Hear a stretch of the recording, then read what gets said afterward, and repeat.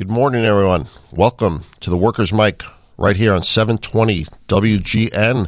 My name is Ken Edwards. I am with the Midwest Coalition of Labor. Sitting to my left is Ed Maher with the International Union of Operating Engineers. Good morning, Ed. Hey, happy Sunday, Ken. How are you? I'm good. How are you? I'm really good. I'm really good today. What did you think about the Super Bowl?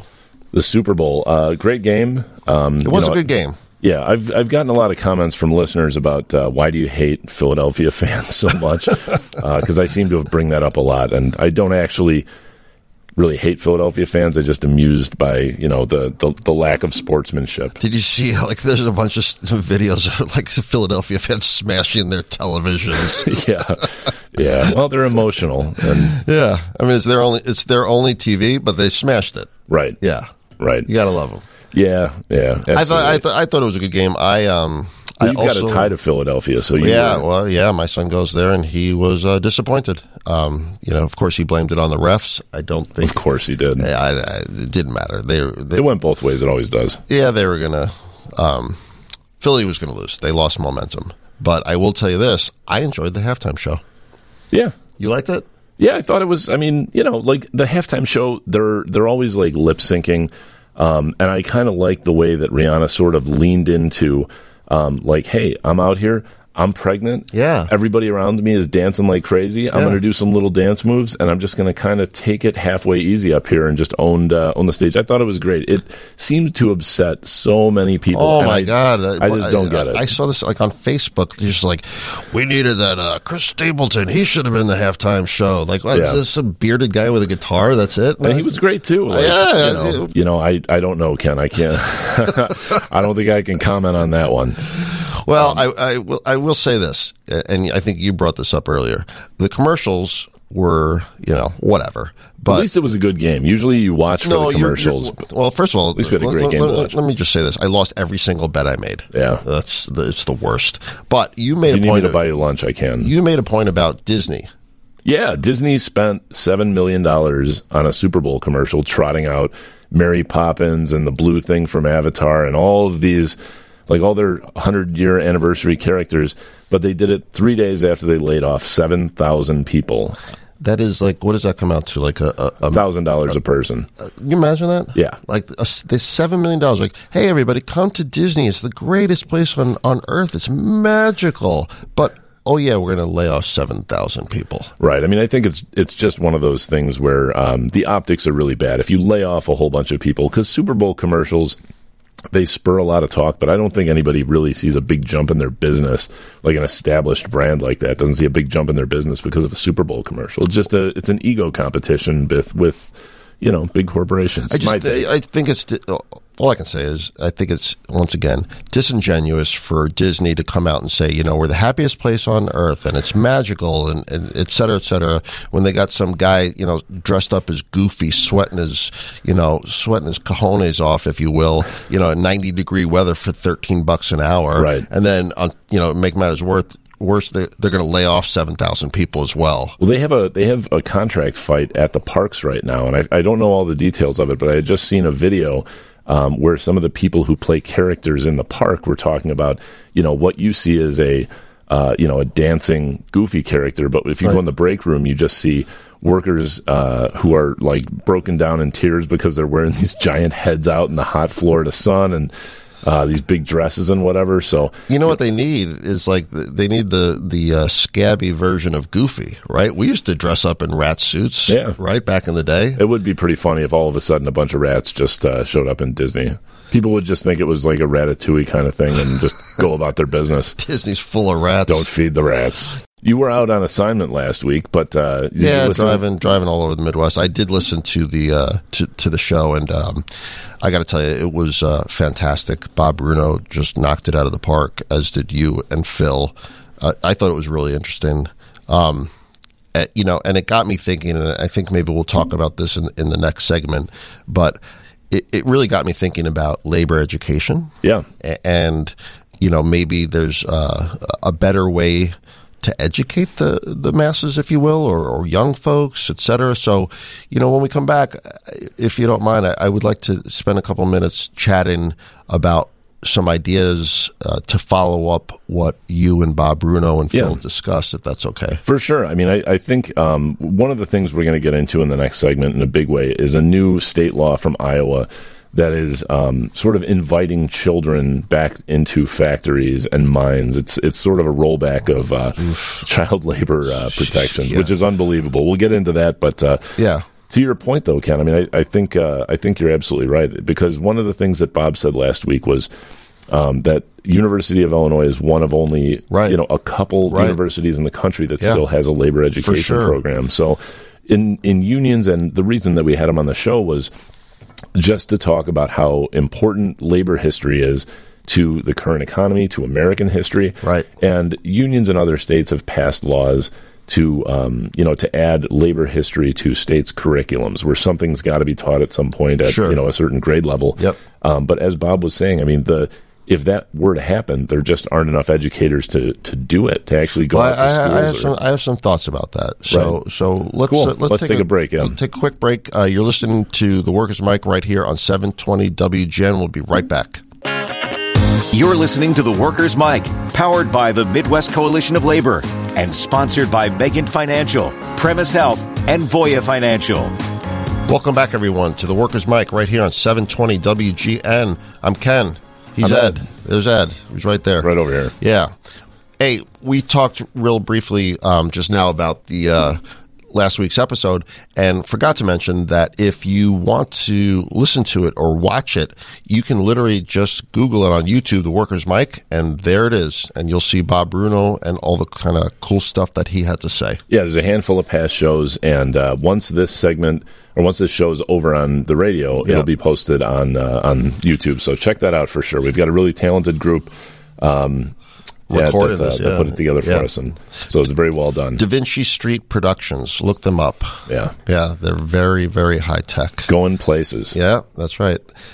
So in talking about the education, it got me thinking. And Bob said that there are not a lot of labor education programs left in the country, right? For sure. I think he said that there were like 2 large ones.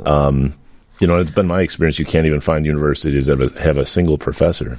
And so once again, labor continuing to be its best kept secret. Yeah. I was thinking, and let me ask you what you think about this idea.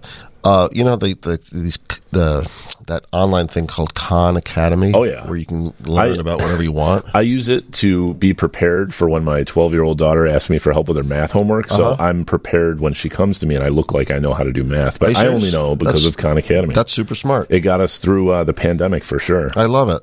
So I was thinking, why couldn't labor put together a series of online courses, classes, lectures, webinars, whatever you want to call it, that literally goes from soup to nuts and talks about, unions, what they mean, labor history, and just start with whatever. Start with labor history way back in the day and move it all the way through, current times.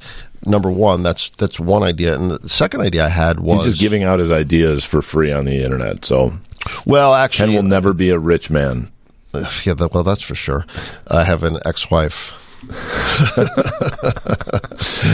But, I have, as I'm saying, Deirdre Darnell, who is our wonderful MCL communications director. Shout out to Deirdre. Yep. Who's doing a great job.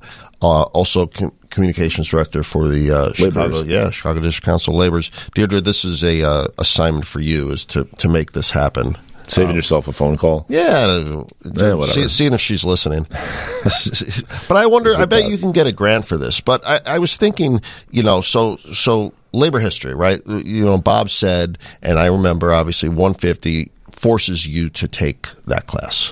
Yeah. I mean, as I said to Bob, coming in and taking classes when you join, we're not just trying to teach people how to be skilled equipment operators, good operating engineers. We want them to be good union members as well. And why can a local like 150 or the building trades, why can they force that class?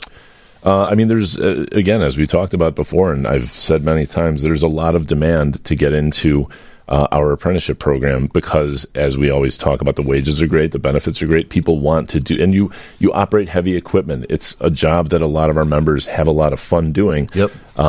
And so, yeah, if you want this to be your career, you need to understand the history of this local, the history of the people who did this work before you, why you have the wages that you do, why you have the protections that you do.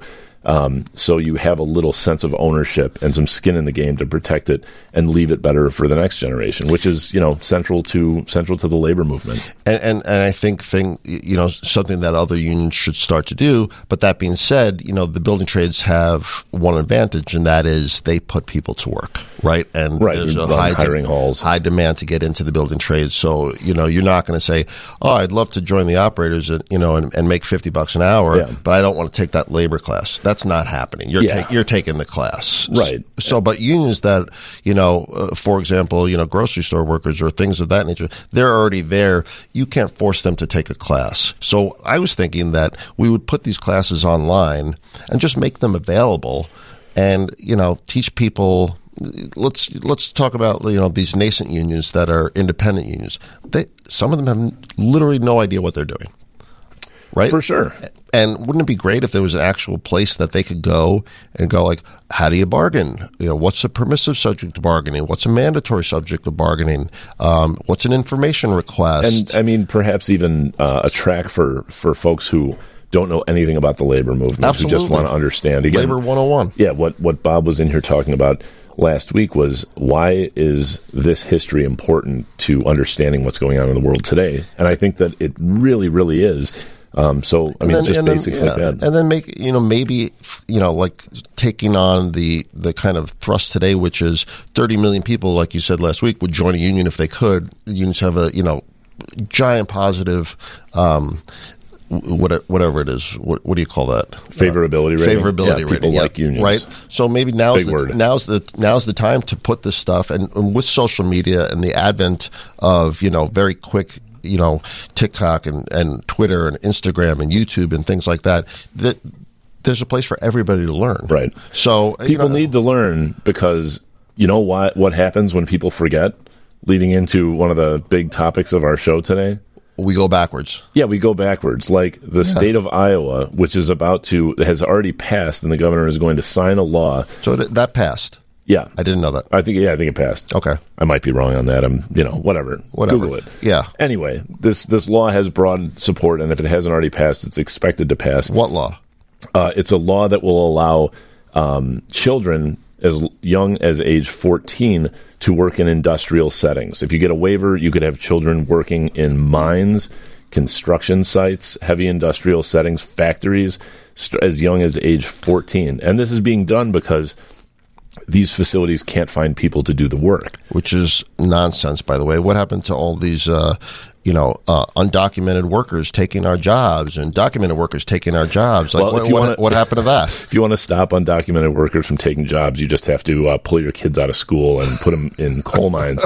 But, this is so backwards. And let me sort of give a little bit of history to, you're familiar with, if you're a kid in high school, like 15, 14 years old, and you want to drop out, you can't. Remember, there used to be truant officers. That's right.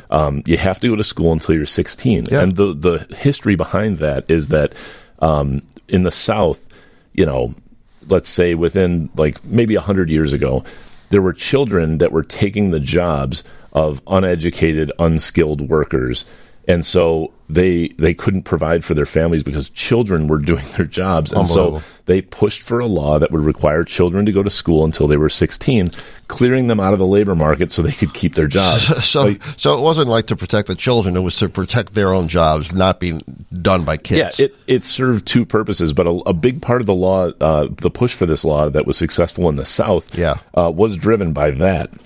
And I know, obviously, unions were a 100%. large part in getting kids out of the coal mines and out of working in these horrible conditions, right? Right, but the reasons behind passage of child labor laws were different in the North than they were in the South. Yeah, that makes sense to me. And what drove it in the South was grown adults having to compete with children for unskilled jobs. So we're back to that in Iowa, I guess, huh? Right, but let me ask you this: would you hire a 14-year-old electrician to change wiring in your house, would you feel comfortable with a 14-year-old working in like a mine or like a poultry processing plant? This is insane that this is actually happening and that it's being supported, and it's starting to spread to other states. In Ohio, they're talking about, I don't think it's the same exact law, but they're talking about rolling back child labor protections. And all this under the guise of we can't get enough workers, which is just, by the way, absolutely nonsense. Right. There's no worker shortage. There's a wage shortage. Yeah, there's a shortage of workers that will do this kind of stuff for $12 an hour. I guess. So what are they going to do? Like, hey, Timmy, get into that beef packing plant. I'd rather go to school. It's like, Timmy, we need the money. Oh, I thought you work in construction, Dad. Well, Timmy, I work in a right-to-work state and I only make $12 an hour. They could make like a remake of A Christmas Carol with, little tiny Tim walking around with a bum leg because he hurt himself, chopping up turkeys in the turkey factory. Timmy, kill that cow. I don't want to kill the cow. Timmy, kill that goddamn cow. Yeah. It's funny. It sounds so absurd, but the fact of the matter is, like you said, that states are literally trying to pass laws right now, and they're going to pass, by the way, right, that allow kids to go work in horrible industrial settings. Yeah, I mean, I think I got my first job when I was maybe 15. I'm absolutely in favor of selling weed. I worked at a hardware store. Yep. So, and I'm fully supportive of young people getting jobs to, if you want to go to the movies, like you can pay for that. It's an important thing, and I'll always value. I've never, gone without a job since I was 15, but I wouldn't have worked in a mine. And if I wanted to work in a mine, my parents would have, had the sense to say no, and to think that state leaders are pushing this as though it's a good thing. You think this isn't the South. This isn't the 60s. This is happening in Iowa, which is right now, right next door. Yeah, horrible right to work. People in state, Iowa right? can hear this. Because WGN's antenna is so powerful. Let me just say. It is very powerful antenna. And we're the number one show in the Midwest, so a lot of people are listening to this. But, hey, Chuck Grassley, would you send your kid, your 14-year-old, well, you're too old to have a 14-year-old. Yeah, I think he's about 90. Yeah, okay. But let's, legislators in Iowa or any place else thinking about this. How about this? You send your kid first. Right? Yeah. You send your 14-year-old, 15-year-old into a meat packing plant. And by the way, I've toured one of those things. They are really, really rough. I mean really rough. Those are not pleasant jobs. Oh, my God. And I was joking about killing the cow, but they're killing cows in there. Right. Right? I mean, where do you think the cows go to die? I mean, I think we all understand that there's something that happens between the cow eating the grass and the cow getting to the dinner table. You ever see a wild cow? A wild cow? Yeah. I don't know if I'd say it was wild. It was standing out. I don't know if anybody had a leash on it. It might have been wild, but it wasn't acting very wild. I don't think there's such a thing as a wild cow. Well, they don't run around. You think of a wild thing like running around. Cows just don't do that. Okay. Well, maybe because Timmy's going to kill him. Ken learns something new every day. Every single day. We've got to take a quick break, but we'll be back. Stick with us for more Workers' Mic right here on 720 WGN. You're listening to the Workers' Mic, powered by the Midwest Coalition of Labor and sponsored by Megant Financial, Premise Health, and Voya Financial. Welcome back, everyone, to the Workers' Mic right here on 720 WGN. My name is Ken Edwards from the Midwest Coalition of Labor. Sitting next to me is Ed Maher from the International Union of Operating Engineers, Local 150. How's it going? What's happening, Ken? Well, we a lively conversation in this earlier segment, and turning to continuous dangerous jobs, things that shouldn't happen in 2023. Yeah, and I think it's not just in Ohio, but I think yesterday or a couple of days ago there was another train derailment near Detroit. Actually, I didn't hear about that. There's been like 4 or 5 over the past few days. The one, of course, that's gotten the most attention, the one with poison gas that's created a toxic black cloud. Yeah. So there was a train derailment in East Palestine, Ohio. Yeah, a vinyl product that's extremely toxic. I think they evacuated like 5,000 people and then blew up the train. Oh, they blew up the train? Oh, I didn't know that. Yeah, I think it was a controlled demolition or a controlled disposal, they called it. And so these chemicals are obviously in the air, right? They're leaking probably into the ground and groundwater, and they're killing fish. And, is my understanding in reading some of the backstory on this is that not only were the train workers fighting, the rail workers fighting for, increased wages and days off and things like that. Yeah. But they said that their jobs were dangerous in that there were understaffing, and things were not being maintained, and those rail workers are talking about it now, saying, it's hard to say that this could have been prevented. Certainly if the things that they had asked for, but they were looking for additional staffing, manpower on these trains, right? And to think that you've got a locomotive filled with things that are this toxic, extremely toxic, and there's 2 people on the train, and the workers want one more person. Of course. In this case, it was Norfolk Southern Railroad is saying no, and they're profiting. I mean, all over the news lately, there's been talk of the insane profits of all these railroads, right? Mostly because of the contract that they just had forced down their workers' throats. But in this case, they're shuttling toxic chemicals, unsafely, and still making these enormous profits because they just don't have enough people out there trying to make sure that they can do this. And safely. I don't understand the rationale, and maybe somebody out there can explain it to me.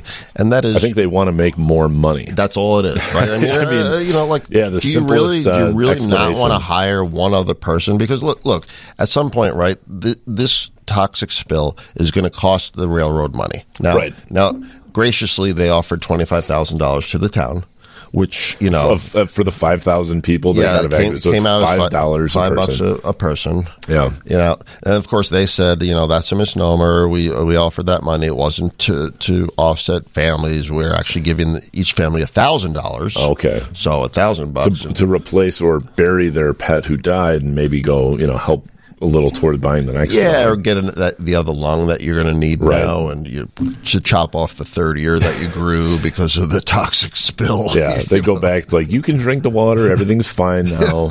Okay. Didn't they say that in Flint too? I think they did. Yeah, drink the water. Well, how about this? You go first. Drink it, just don't put it near an open flame. You can drink it as long as you don't have a mouthful of fire. Don't swallow it. Yeah. I mean, but once again, these are dangerous jobs. They're jobs that require an amazing amount of skill and ability. It's not just like you show up, get on the train, and the train moves, Right.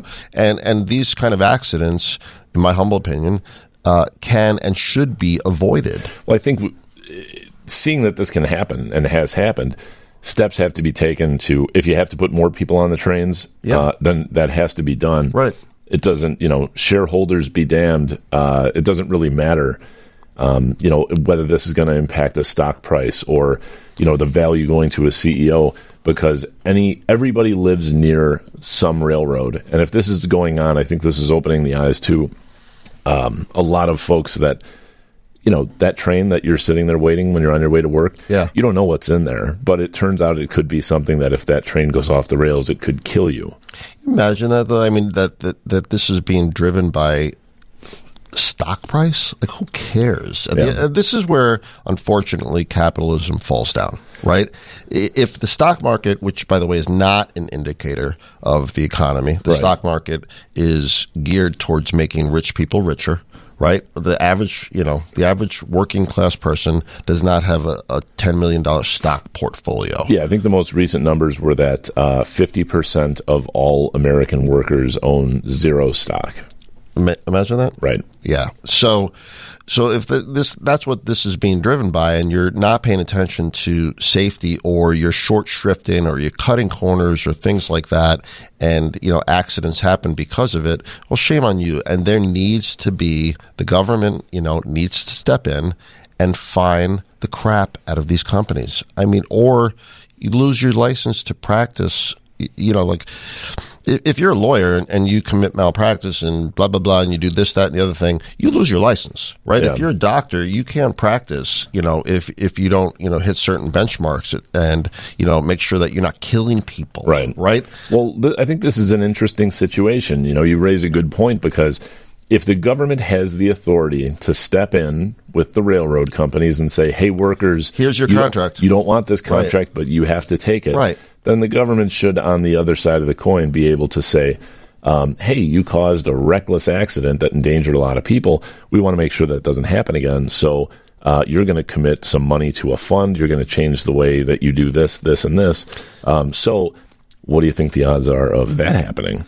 I think that, number one, I think they're slim to none. Number two, that even when they do this, and you've seen, first of all, there'll be a lawsuit, right? Probably. Yeah. It'll take... Oh, for sure. It'll take 30 years. I mean, the waterways locally are poisoned. There's thousands of dead fish. Right. People's pets are already dying. So there's going to be a lot more fallout with humans. I mean, who knows what the effect is going to be? You're going to have to wait some time to find out. So there'll be a lawsuit. It'll take forever, and they'll pay pennies on the dollar, right? Because that's what these class action lawsuits, they don't really make a difference, and they certainly don't make a difference to the bottom line of the company. So in order to be effective, and we talked about this, in terms of labor parlance as well, where there's a slap on the wrist, and it's the same thing here, Ed, and that is, if you want to hit this company, right, for causing this accident or making sure that other companies think twice about short shrifting, then you really, really have to hit them. Like, you're out of business for the next 5 years. And by the way, free market, somebody else is going to take that. Yeah. Well, I mean, nobody is more fierce competitors than the railroads against each other. Is that right? Yeah, absolutely. I mean, throughout American history, railroads just try to gobble each other up. Like Thomas the Train? Yeah. I mean, let's take this down a couple levels for you. Like Thomas the Train, just imagine if Thomas wasn't smiling, but he had a sad face because he was full of poison and he fell off the tracks and exploded, And then Bob the Builder, who was only making $10 an hour and, got cancer. It was 14 years old.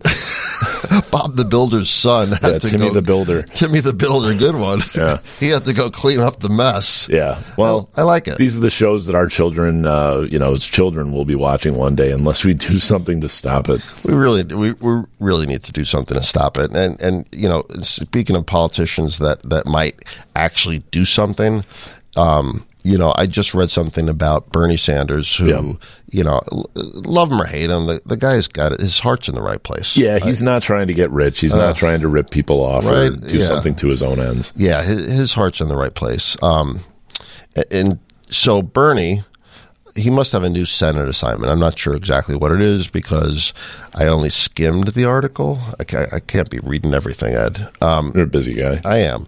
But he asked Howard Schultz, who is the CEO of Starbucks or former CEO. I think he's currently the CEO again. I think he was back, whatever, to come and testify before Congress. And you know what the thrust of the testimony was going to be? Let's hear it.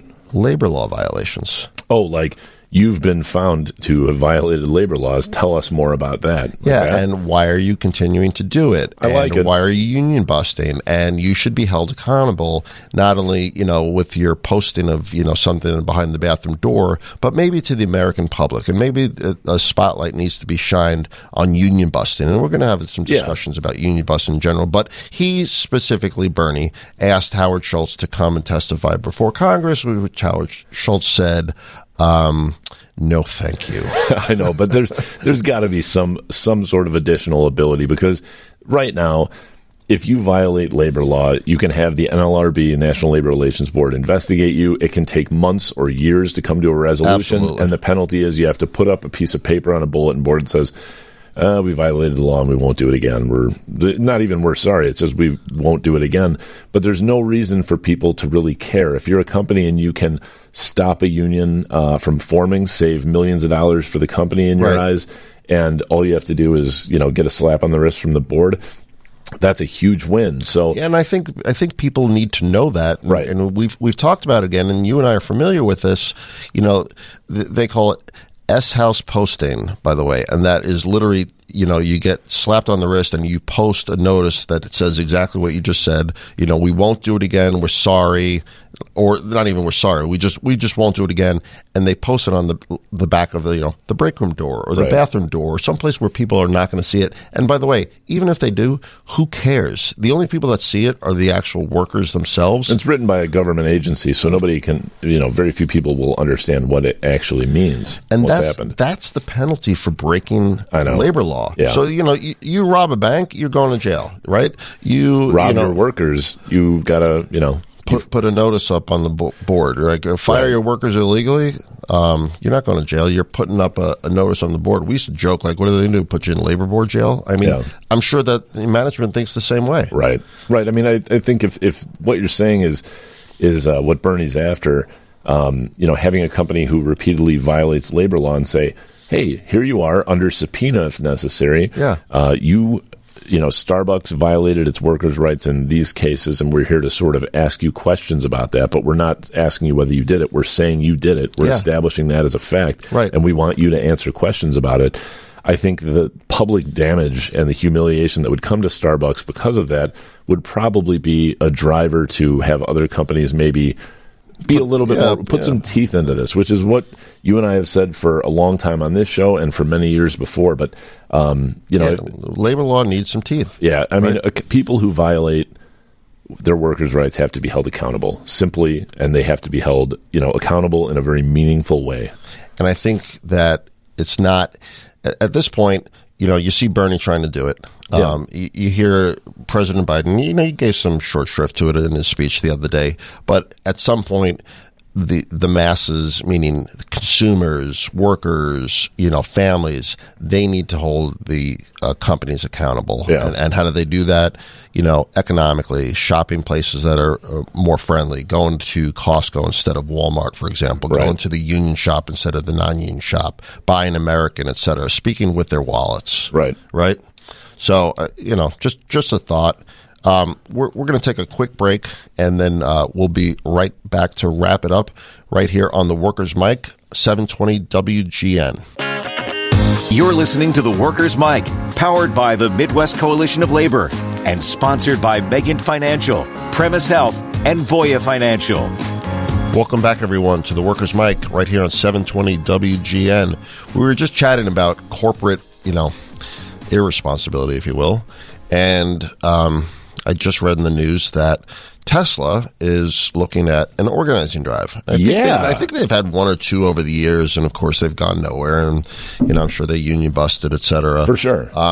But recently, some workers, I don't know where it was. There were some pamphlets being handed out. I think there was clear indicators that workers were talking about forming a union at one of Tesla's factories in Buffalo. Yeah, and I think it was actually under the auspices of Workers United as well, which did Starbucks. Right. Yeah, so that's kind of neat, Yeah, but Tesla had a quick response to that within a couple of days, I think. What was that? They called for unscheduled performance reviews, and they fired like 4 times as many people as usual, but they laid off I think it was 35 workers that were all sort of behind this in Buffalo, and they, within days, got brought in for performance reviews, rated as poor performers, and all fired. So, and then what's going to happen to Tesla right now?